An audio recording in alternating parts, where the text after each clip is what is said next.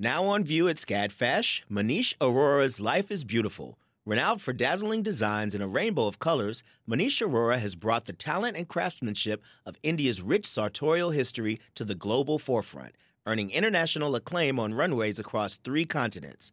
Designing in India since the 1990s, Aurora's glittering garments celebrate extravagant expressions of self through varied materials, techniques, and silhouettes in a triumphant union of Western and Eastern aesthetics adapted to today's multicultural society with a touch of humor. Find out more at scadfash.org. Support for WABE comes from 100 Miles, a nonprofit committed to preserving Georgia's 100-mile coast. Protecting this critical coastal ecosystem takes all of us. Watch the stories of the innovators and future leaders who help keep our coast flowing at OurGeorgiaCoast.org.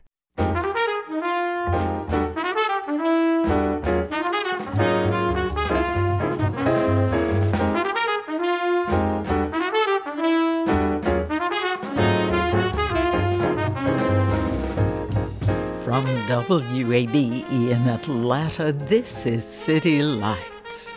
I'm Lois Reitzes. Thank you for listening. The Atlanta Film Festival and Educational Conference begins on Thursday and runs through May 1st.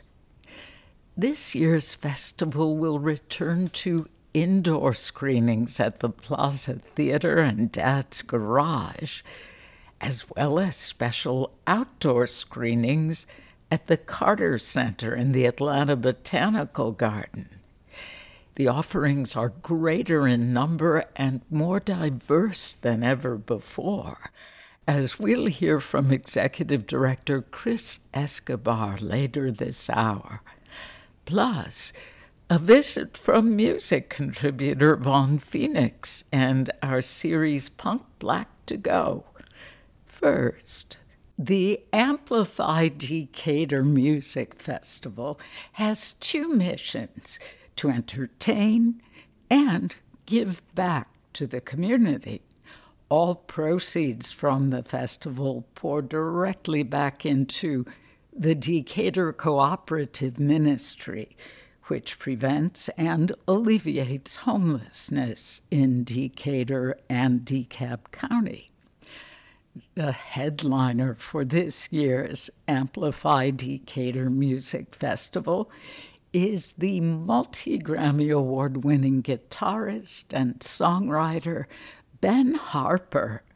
He continues to refine his masterful playing and composition into a rich and vivid eclectic blend of folk traditions. Ben Harper joins me now via Zoom. Welcome to City Lights. Thank you for having me on. Well, music is the family business, and not only do the Harpers have a music store, but also a storied folk music center in Claremont, California.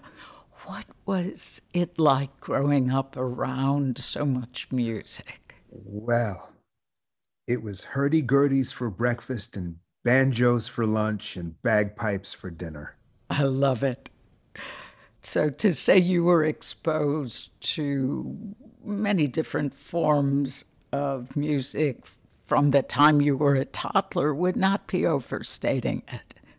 Not at all. And through those hallowed doors of the Claremont Folk Music Center have walked everyone from Pete Seeger and Reverend Gary Davis to Taj Mahal and Jackson Browne and Leonard Cohen. And to get to sit as a young child and a grown adult at the hem of their garments, I just feel the privilege, the weight of the privilege only grows stronger with age. Now, you are an accomplished guitarist in many styles. I read that the first musical instrument to really grab your attention was the lap steel guitar. That's right. What was it about that sound that moved you?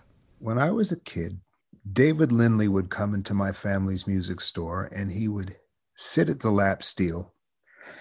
I would say 5, 6, 7. And when he would pick up the lap steel guitar just to play recreationally in our family store, not only would the entire place stop, and it takes a lot to stop commerce, always has. I'm also a skateboarder.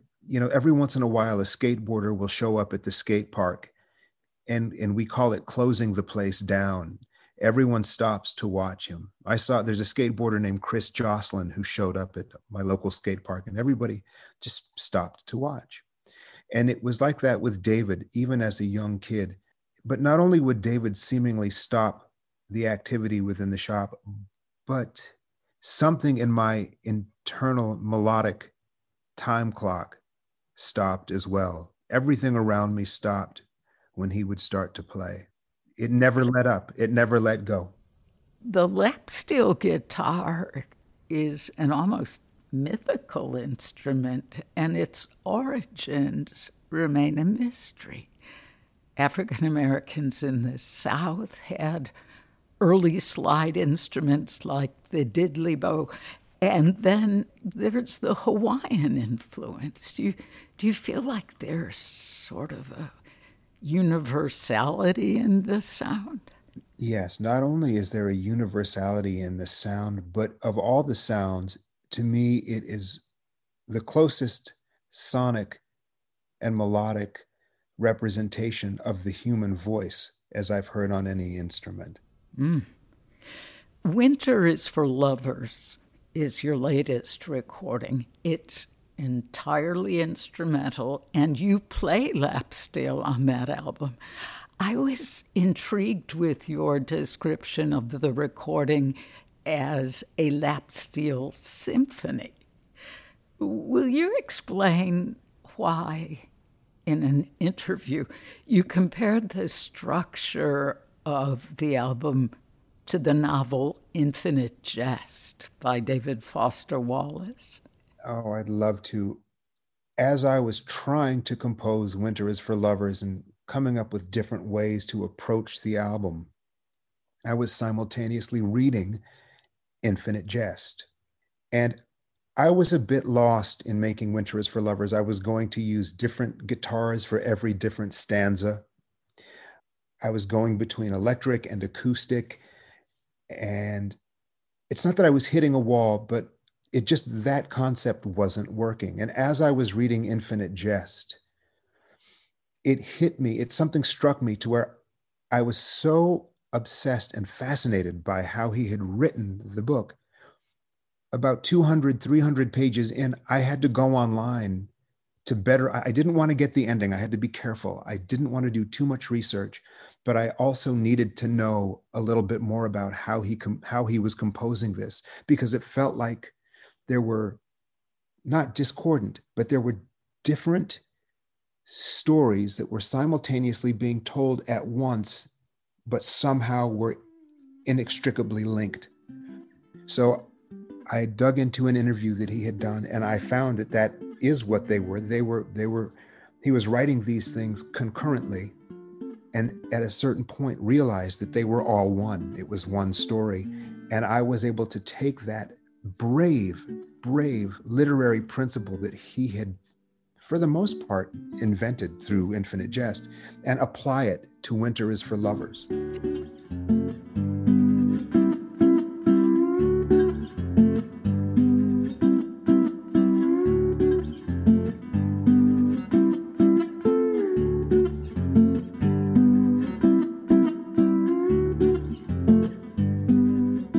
So, Ben, what is the overarching narrative or theme of Winter for Lovers? The overarching theme in Winter is for Lovers. I have never been asked this, so I love that I'm answering you in a way that is absolutely on the spot. Oh, well, thank you. So if there is a theme, and I will have to think about that for a second, I would say that it is intimacy, in a word. And I would say intimacy because I had produced the exact same album I had produced symphonically and with a larger production. And I scrapped it in its entirety to go back in and reimagine it with just myself and a guitar. Oh my. Was Winter is for Lovers a COVID lockdown creation? While it sure felt like it, it absolutely was not. Winter is for Lovers was completely recorded in its entirety at least 6 months before the pandemic. Mm. And I thought long and hard about whether or not to release it during a pandemic, because I don't want people to reflect on it as a pandemic record, but I'm, as I say this in real time, feel that I have even outgrown that. What's wrong with having a pandemic? What's wrong with having put out a record? Though people can associate it to that time, like, oh my God, when I hear this, I think about being locked down. But if it was even a single solitary moment of solace and comfort for one person in that time, maybe that's one of the things that they can look back on with fond memories instead of something otherwise. Yes. If you are just joining us, this is City Lights on WABE. I'm Lois Reitzes. My guest is the acclaimed guitarist and songwriter Ben Harper. The different tracks on the album refer to geographical places. How do you invoke a special environment through the music? You know, full disclosure, those titles, while they did end up working out, were for the record company. Oh. Yeah, they weren't excited. It was supposed to be released as one 32-minute piece. And I have to hold up my hand and be responsible for my role in the choir here, but I was talked into allowing them to be broken up for potential playlisting. And hopefully that will be the final decision I ever make as far as kowtowing to the commerce component when it comes to the creative. Knock on wood, that's the final time I'll need to learn that lesson. Yeah. But because I agreed to do that, I decided to give each individual movement a title to the place it was most connected to geographically. Many of the songs were actually written in the places of the names I gave them.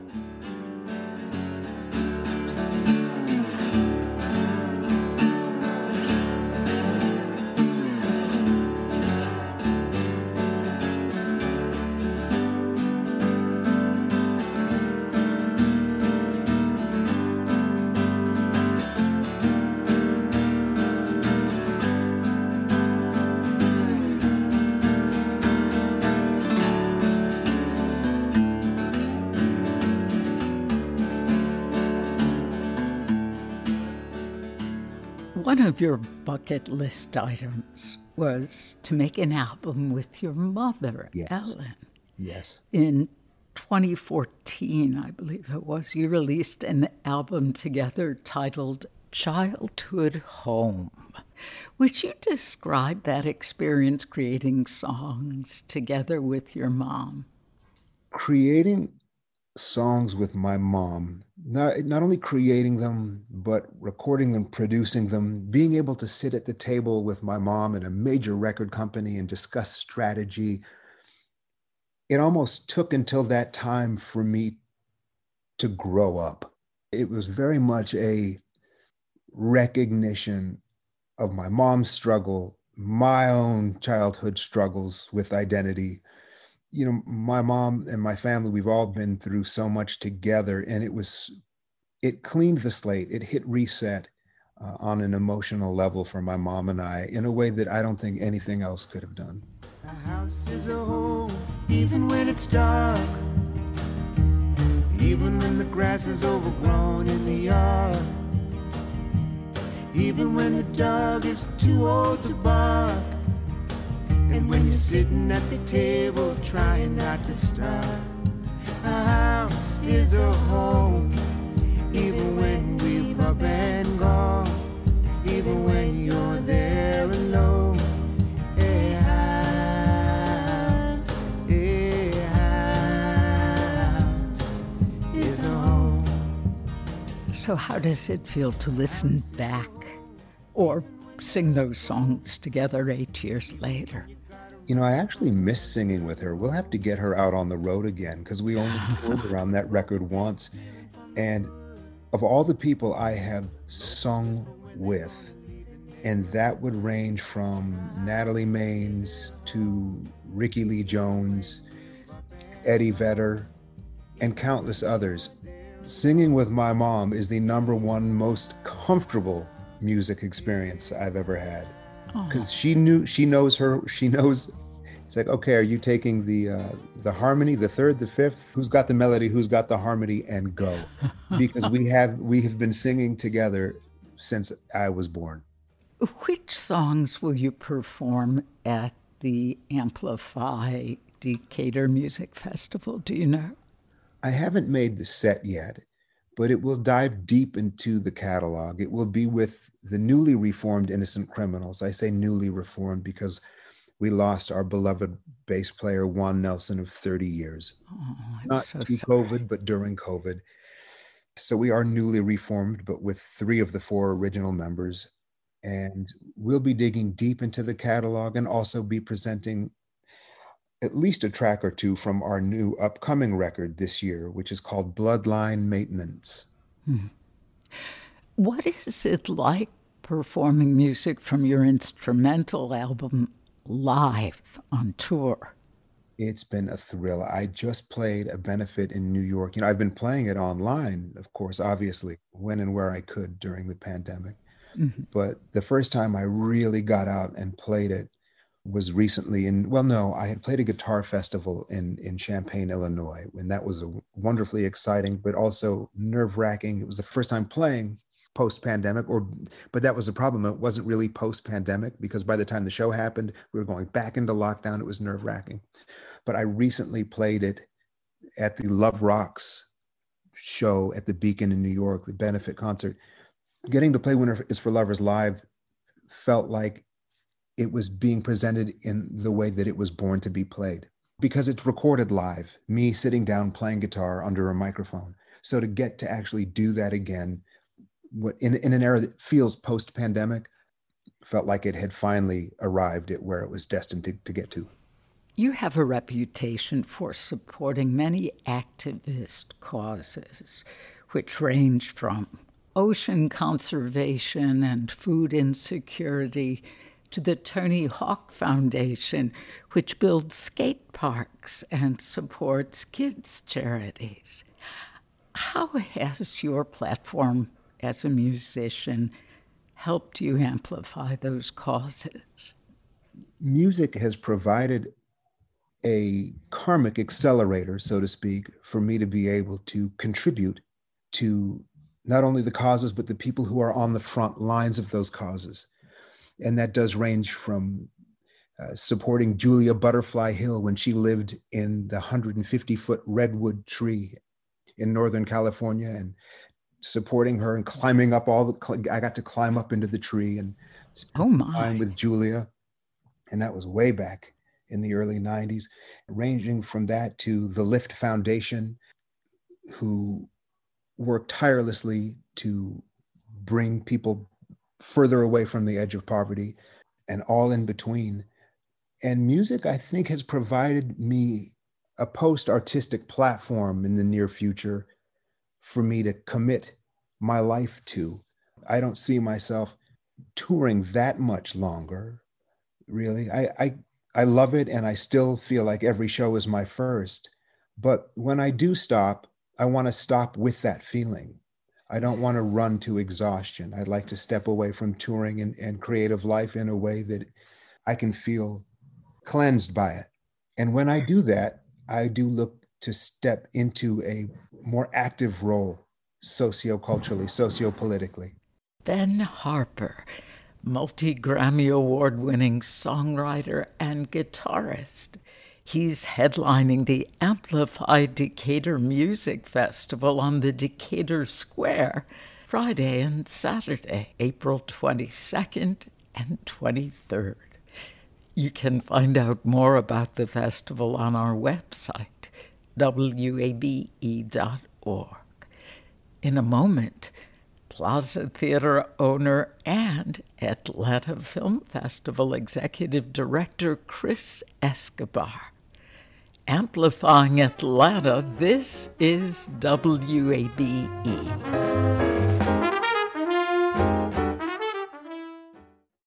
The field of mental health counseling is growing rapidly, and Richmont Graduate University can equip you with everything you need as a licensed professional counselor while integrating your faith into your clinical practice. Programs are offered in Atlanta, Chattanooga, and online. Apply today at richmont.edu. That's RICHMONT.edu.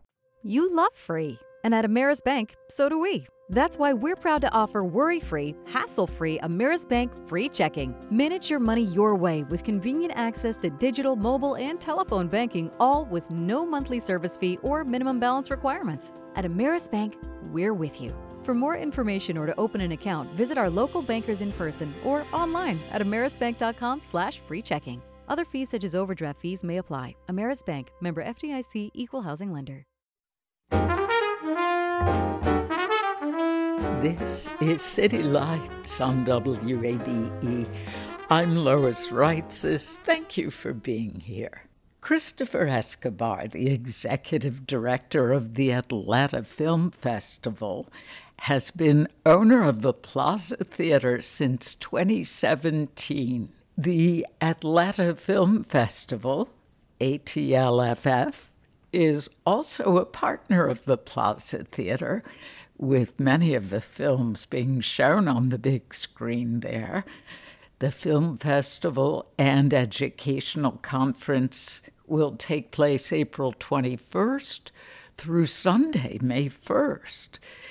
Chris Escobar joins me now via Zoom to talk about this year's diverse lineup. Chris, welcome back to City Lights. Thank you so much for having me again. After 2 years of virtual screenings with some in-person showings last year, this year's festival will offer audiences all kinds of viewing experiences, different platforms. Why did you want to keep this a hybrid festival? You know, this is something that we did because we had to, but it offers things that, you know, we could do that maybe we hadn't been able to or thought of or were sure it was going to work. And so, you know, being able to continue to offer the options of, yeah, we definitely want to, you know, bring back the experiences that have not been realistic to have the last couple of years, right? More of the in-person screenings inside, indoors, more of the social events, having people come in person for the conference so that you can, you know, not just hear from these people in person, but meet them. Definitely we want to bring that back. But, you know, having and retaining some of, you know, even to a limited basis, the outdoor experience and being able to have some screenings under the stars, being able to make the screenings and the programming accessible to people who can't come to Atlanta or people who maybe for one reason or another can't leave their homes. These are things where, as long as we can continue to find ways to balance it, can kind of coexist and meet people in all sorts of ways. And so it means that we're going to be screening online in home, we're going to be screening outdoors, and we're going to be screening in theater. And I honestly see those three modes as being part of the film festival experience for, you know, all the years to come, hopefully the next 46 years. But I think they will continue to evolve. I think we'll always continue to prioritize and focus around the in-person, you know, experience that you can't download or replicate, that it's an unforgettable experience, right? I think we will find more ways to make connecting from home more exciting and lively, and then finding more ways to be able to offer more bigger public, hopefully one day free screenings. I'd love to be able to bring back, you know, Screen on the Green and things like that and make that as part of the festival and be able to have big outdoor, you know, lawn screenings and stuff like that Atlanta, you know, really a lot of people, you know, we miss. So even if these things will evolve or maybe change scales, I see these as being three very different important parts of how we ultimately bring Atlanta together and celebrate the stories told through these moving images. And we're lucky enough to be able to be about the art form, not about the subject. And so we're able to use that openness and that flexibility to partner with a variety of people in a number of ways to not only share these incredible stories, but these incredible storytellers. And then if they can connect to the places and missions of unique places that are essential to Atlanta and unique here in Atlanta, then all the better. I know diversity is central to your mission, and at this year's Atlanta Film Festival, 74% of the films are directed by filmmakers who identify as female or non-binary and or are Black, Indigenous, or people of color, BIPOC. How does this compare with previous years? It's relatively in line. We've been generally very lucky to have a really, really rich and diverse pool of submissions to choose from. So we're one of the 10 most competitive film festivals in the world, meaning, of the 4,000 plus film festivals worldwide, there's only about 10 of us that get the volume of submissions that the Atlanta Film Festival does. So for one, and because we have been diverse and inclusive from the beginning of our creation, the first film festival, 1977, we've been signaling that we want stories by women, by people of color, by the LGBTQ community, by filmmakers from the South. We've been signaling that for decades. That message is being better heard more and more these last few years, and there is better access to a diverse pool of filmmakers to make these stories more and more these last few years. And so we've been very lucky that's at least having that element has been easier for us than I think, some of the other major film festivals around the country and things like that. And so while we have been comparatively more diverse than a lot of our national counterparts, what has changed over the last 10 years or so is that it's gone from something that has just kind of naturally been a part of our programming to something we are more carefully measuring and making sure that we are, if we are Atlanta's Film Festival, we are reflecting Atlanta, and that we need to make sure that we are as diverse or even more diverse in all of the different ways that means as our community is. The festival is screening nearly 150 films from the nearly 10,000 submissions. I can't imagine how you and your team weed through all of those films to select. Can you tell us briefly about the selection process? Yeah, we're going to have 28 feature films, 98 short films, 27 creative media selections. So that's just right under 150 films from 33 different countries out of over 10,000. So if you just sort of do the math and figure, okay, so then just under 2% of the films that get submitted get into the Atlanta Film Festival. That's a more competitive rate than Harvard or Yale, or it's kind of crazy if you think about it in that regard. But yeah, we have an incredibly hardworking year-round programming team. We've also added a substantially large contract programming team that is, both from our community and from around the world. And then we've also been lucky enough to have the help of a volunteer screening committee that is largely from people from Metro Atlanta that are also helping provide feedback and things like that, because these films are seen between 2 and 5 times typically before a final decision is made. You've narrowed it down to 6 for us, 3 of which are international. Breakwaters, a film from Turkey. Yeah, that's a really gorgeous film. One of the interesting things is a lot of times some of these films will be, frankly, rather simple stories, but told in really unique circumstances and rather unique methods. And the director, who's also the screenwriter, Cem Demirier, it was made in Turkey, but it's a Turkish and UK co-production. It's a simple story of a young fisherman who works with, family members and close friends, but is largely undervalued, underestimated, and is able to make a rather significant discovery. And there ends up being tension between family members that is on par of any of the great great dramas for something so simple as, having discovered a harvest of lobsters and keeping that secret to himself. And the film does such an incredible job of evoking the sense of what it's like to be there, evoking the sense of tension, showing the kind of the beauty of that landscape that they're in, and also in some ways how that beauty and landscape can be rather trapping or limiting. And so who is doing the trapping or who is being trapped? There's all kinds of really interesting concepts and things that the film kind of suggests or explores. So that's a fantastic film we're excited to have. Soul of a Beast is a multinational production. Why did you recommend this film? So Soul of the Beast is another very different, very thought-provocative film. This comes out of Switzerland, although it's in Swiss, German, French, Japanese. There's even actually a little Spanish in there.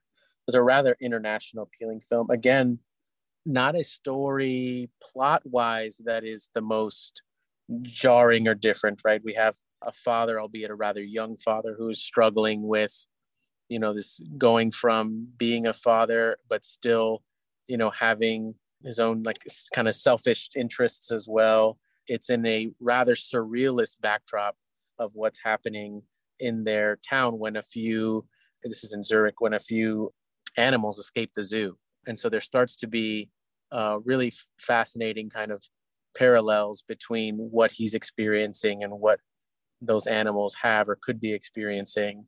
And then in the meantime, he's also falling in love with the girlfriend of his best friend, which is an interesting position for the protagonist of a film to be doing something that isn't always the most admirable thing. and so there's lots of struggles of the heart and struggles of kind of these different roles in his life and struggles with the other people in his life. So there's a lot of things going on. Rather simple story if you were to just sit here and plot it out. But the way it's told is so psychological. The way it's told, particularly how the cinematography, works in line with the performance of the actors and how they're not rooting necessarily everything that happens in the movie purely to reality. So it's a rather unique way of storytelling. And it's also part of why this film is in competition for a cinematography award. And I see the next narrative film, Do Not Hesitate, from the Netherlands, also is in competition for cinematography. This looks very intense. Yeah, well, we've got, this is soldiers who are left to guard a military vehicle, by themselves, and ends up kind of creating a rather tense situation. And then they encounter this young boy, and it's kind of the cross of their training with their humanity. And it's another really incredible film. And this is the thing that's also, fascinating about these, is that you can liken from a plot standpoint and a story standpoint so many of the films we have to films that people have seen, but because they're told by people from different communities and different countries and in ways where they are willing to break conventions, it kind of adds a whole new life and a whole new spin and a whole new take and a whole new way to meditate on these stories and these themes. And that's one of the important roles that not only our film festival, really any film festival has, is that it's not, most of what we have in multiplexes and in cinemas are the things that are only going to be very commercially marketable, right? And things that are easy to sell. And inherently and by design, film festivals serve a really important role of spotlighting the stories and by storytellers that are not an easy sell and are not famous faces and are not necessarily sexy, so to speak, right? But are really important, are really provocative, are really emotional, are really powerful.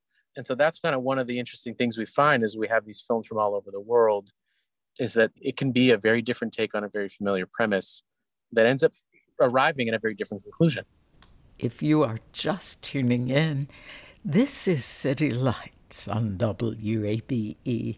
I'm Lois Reitzes speaking with Chris Escobar, the executive director of the Atlanta Film Festival and owner of the historic Plaza Theater. A documentary that sounds most compelling is After Sherman. Oh, yeah. I don't want to miss this one. Yeah. This is a really powerful film. Starts with a simple premise, filmmaker kind of going back to his home roots in South Carolina and wanting to see kind of what and how and why is this place different and what makes it special and what makes it what it is today. And you end up uncovering and exploring and getting to see the incredible rich history of this, community and the relation to the Mother Emanuel Church at that area and really the churches at large in this community. And ends up being a really great vehicle for looking at African-American history, particularly in the South. When you say this community, it's the Gullah Geechee community, correct? Yeah, so this is coastal South Carolina. Yeah.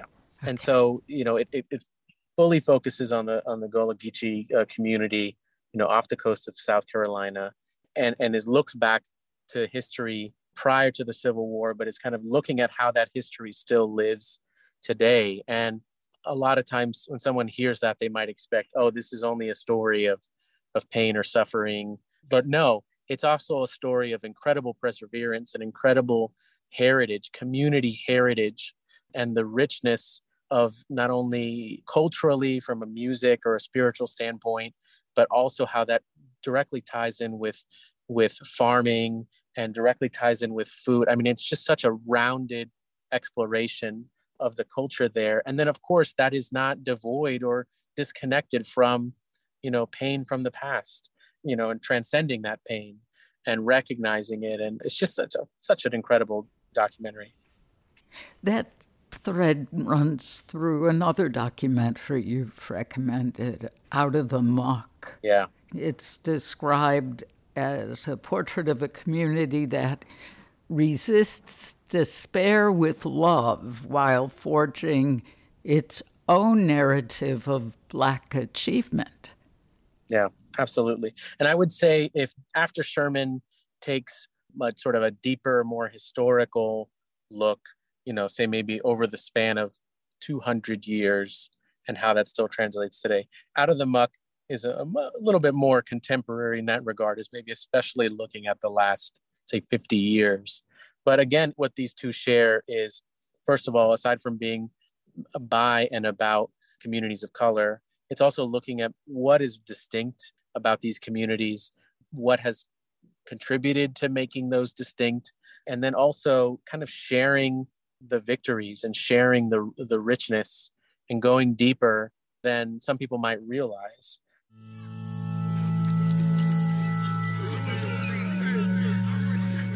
As you know, when my family moved us up north, they used to always bring us down here so we could be close to our family and our roots. I can go to Hollywood and they'll be like, well, Bridget Dean, where you from? I'm from Pahokee, Florida, the muck. I'm a muck baby, and I don't know, it's just something that's in us. It's a human element that a lot of people don't understand. You know what I mean? All of us are ambitious, compassionate. We all that, but we just have to really understand that and be there for the next person, have that empathy. And Pahokee gave me that, man, because you're going to have to rely on the next person growing up around you. So at this point in time, I want to, wherever he's at, wherever the ancestors are at, I want to make them proud by telling the story and telling the history of our family and our roots before it's erased. The muck will grow anything. And what I love, particularly with a film like Out of the Muck, is the relation that, and so the muck is in reference to physically the land. This is in the peripheral of Lake Okeechobee in the southern part of Central Florida. And so the relation that the characters that we follow through the film, and they represent a lot of the people that have been in the community there at large, how they identify with the water and with the richness of the dirt. And so the muck, which is the nickname of the areas, is because it's an incredibly nutrient-rich dirt because of its connection to the lake there, and that so many crops and things like that are able to grow, and how these select families that the film focuses on are able to live their lives in ways that kind of navigates old ways of living and new ways of living, finding the positive, celebrating, encouraging their community to continue to improve while celebrating the things that exist now and have existed and make it special. I mean, it's such a beautiful film. People will leave that watching that film with such an appreciation, not only for that very specific part of Florida that maybe we wouldn't have otherwise thought of or known, but also it makes us kind of think about where we live, how are we influenced by the actual land? How does that change or not change through progress and things like that? I mean, I think it's a phenomenal look. What does the documentary Boycott bring into perspective? Yeah. So Boycott is a very different kind of documentary, whereas say the last two we've talked about are rather emotional and very family oriented and very history oriented. Boycott is a little bit more less emotional, more cerebral, and is an incredible look at something that's been happening in the country where there are different sets of orchestrated legislation.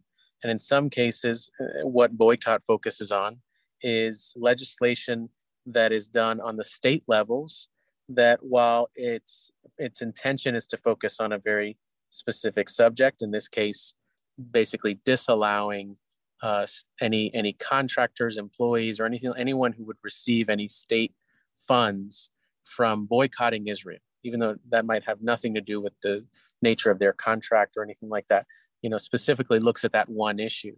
And then it focuses on these different individuals that are in different states around the country and in cases versus their states where they have been terminated or their contracts have been terminated, things like that don't actually necessarily even care about actually boycotting Israel. But the premise that the idea that a state government can say, if you're going to do business with us, you need to surrender this element of your First Amendment rights, and so that's ultimately what the whole point of this documentary tries to kind of open that discussion for is, are we saying that the First Amendment right is a sacred right given to us by the Constitution, unless you're doing business with the state, in which case then you don't get to actually have a First Amendment right for things that elected officials choose.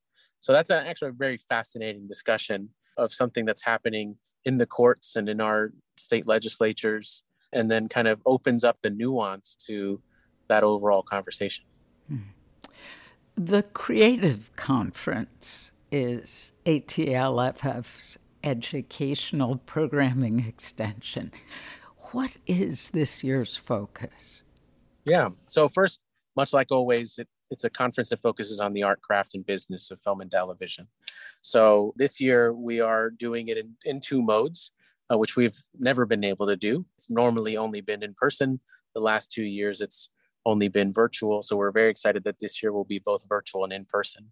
And I would say one of the things that makes it different for this year, aside from that, is that we're going to also have kind of some special opportunities that focus in and around screenwriting. Not to say the whole conference is going to be focused on that, but we're going to have some really incredible gems for anyone who's interested in screenwriting and more on that art and that craft and the business of it.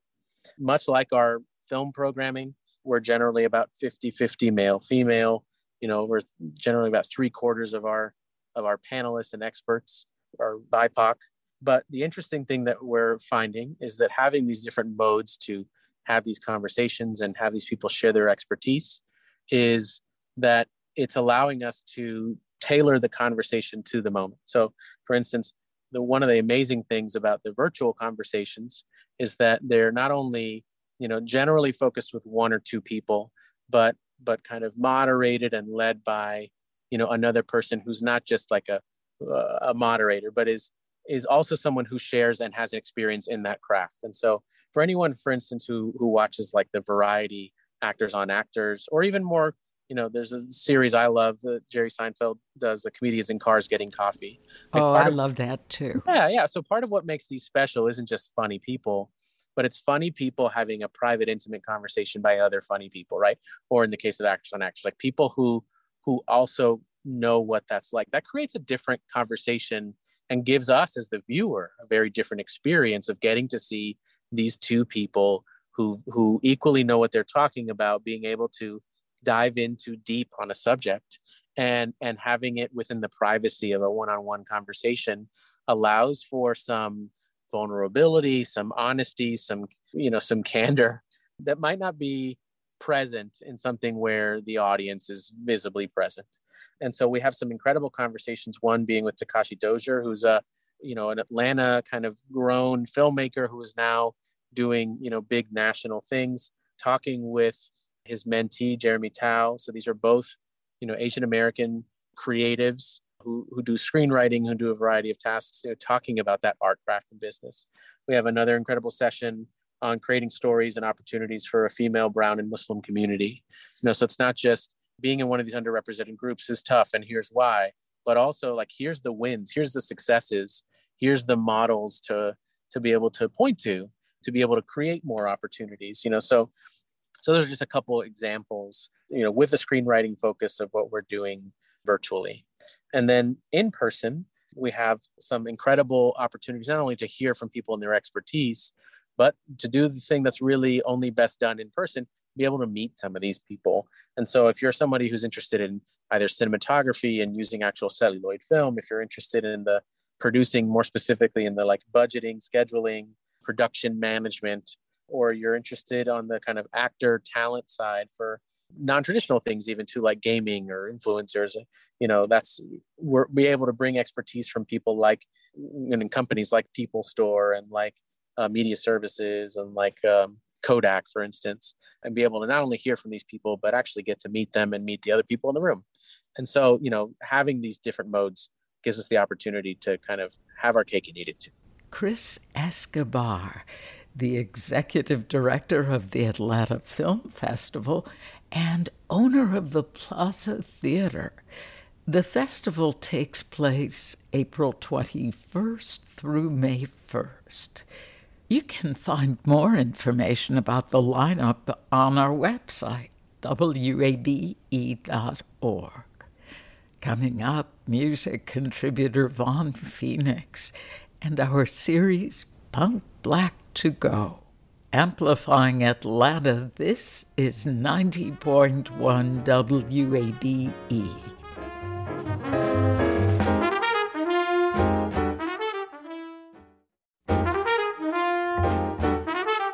This is City Lights on WABE. I'm Lois Reitz. It's great to have you along. It's time to check in with City Lights music contributor Vaughn Phoenix. Vaughn is the president and co-founder of Atlanta's cultural and media phenomenon Punk Black, and he joins us monthly to highlight local artists of color performing in a variety of musical arenas, many of which break stereotypes and expectations. Here's Vaughn Phoenix with this month's edition of Punk Black to Go. Greetings, my friends. I'm City Lights music contributor Vaughn Phoenix, and this is Punk Black to Go. For the unfamiliar, Punk Black is a media network that features people of color in the music, art, and cosplay communities. Each month, I'll be joining the City Lights team to share music that I love from the punk black scene, so without further ado, here are a few bands you need to listen to this month. First up, we have 16 Bullets. I know we've covered them before, but besides being completely deserving of a mention for all episodes for all time, they have a new single out. It's called Way of the Madman, and it hits all the bells of politics, relatability, and straight-up dopeness. But I know you'll decide that for yourself, so here's a sample of Way of the Madman. For showing up, bullies treated special in the school, nerds juice it up. Why the coverage so selective, what they show to us? The fake news, that should never trust. Lawyers, gun money in the country, keep you powered up. Dangers in the corner of the class, just another dance. Hood, high school police, metal detectors, searches every morning, hella war, numbing principal. Secretary, and she married to a counselor. Tricking with some students, it's the ones who we prove. That was a sample of Way of the Madman by 16 Bullets. They're on Instagram at 16 Bullets. That's SIXTEEN Bullets. Next up, we have Pleasure Venom. This band is amazing. They're one of those bands you can see online, live, on Mars, in a car with some friends, or maybe even your parents, if they're groovy enough. They're honestly like a dope seasoning you can pair with anything. I heard them online first, then at South by Southwest, and I can tell you honestly, I was blown away each time. I'm 100% that you'll be blown away too, so here's a sample of their song, Hive.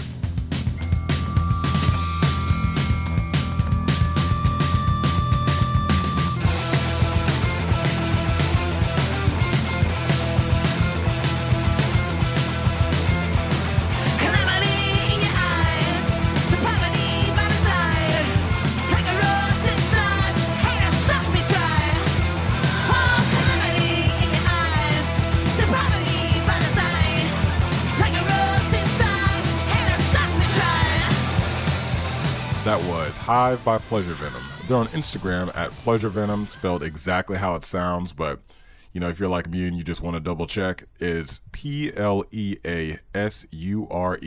Venom, Pleasure Venom. Last up, I have a little nepotism for you. Yep, it's my band, Howling Star.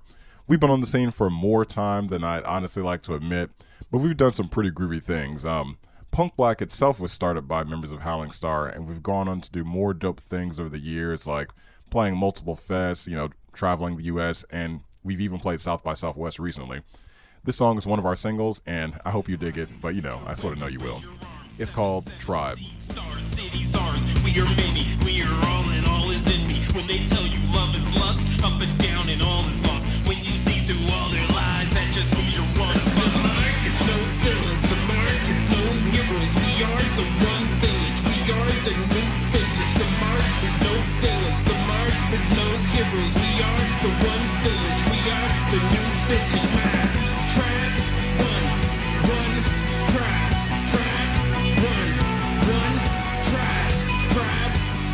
That was a sample of Try by Howling Star. Howling Star can be found on Instagram at howling.star. That's HOWLING.star. Well, my friends, that's all I have for you this month. Thank you so much for listening. More information about the bands mentioned today is available on WABE.org/citylights and, of course, punkblack.com. For WABE City Lights, I'm Vaughn Phoenix. Please be safe out there and be kind to each other. Music contributor Vaughn Phoenix. More information about the bands he mentioned today is on our website, wabe.org.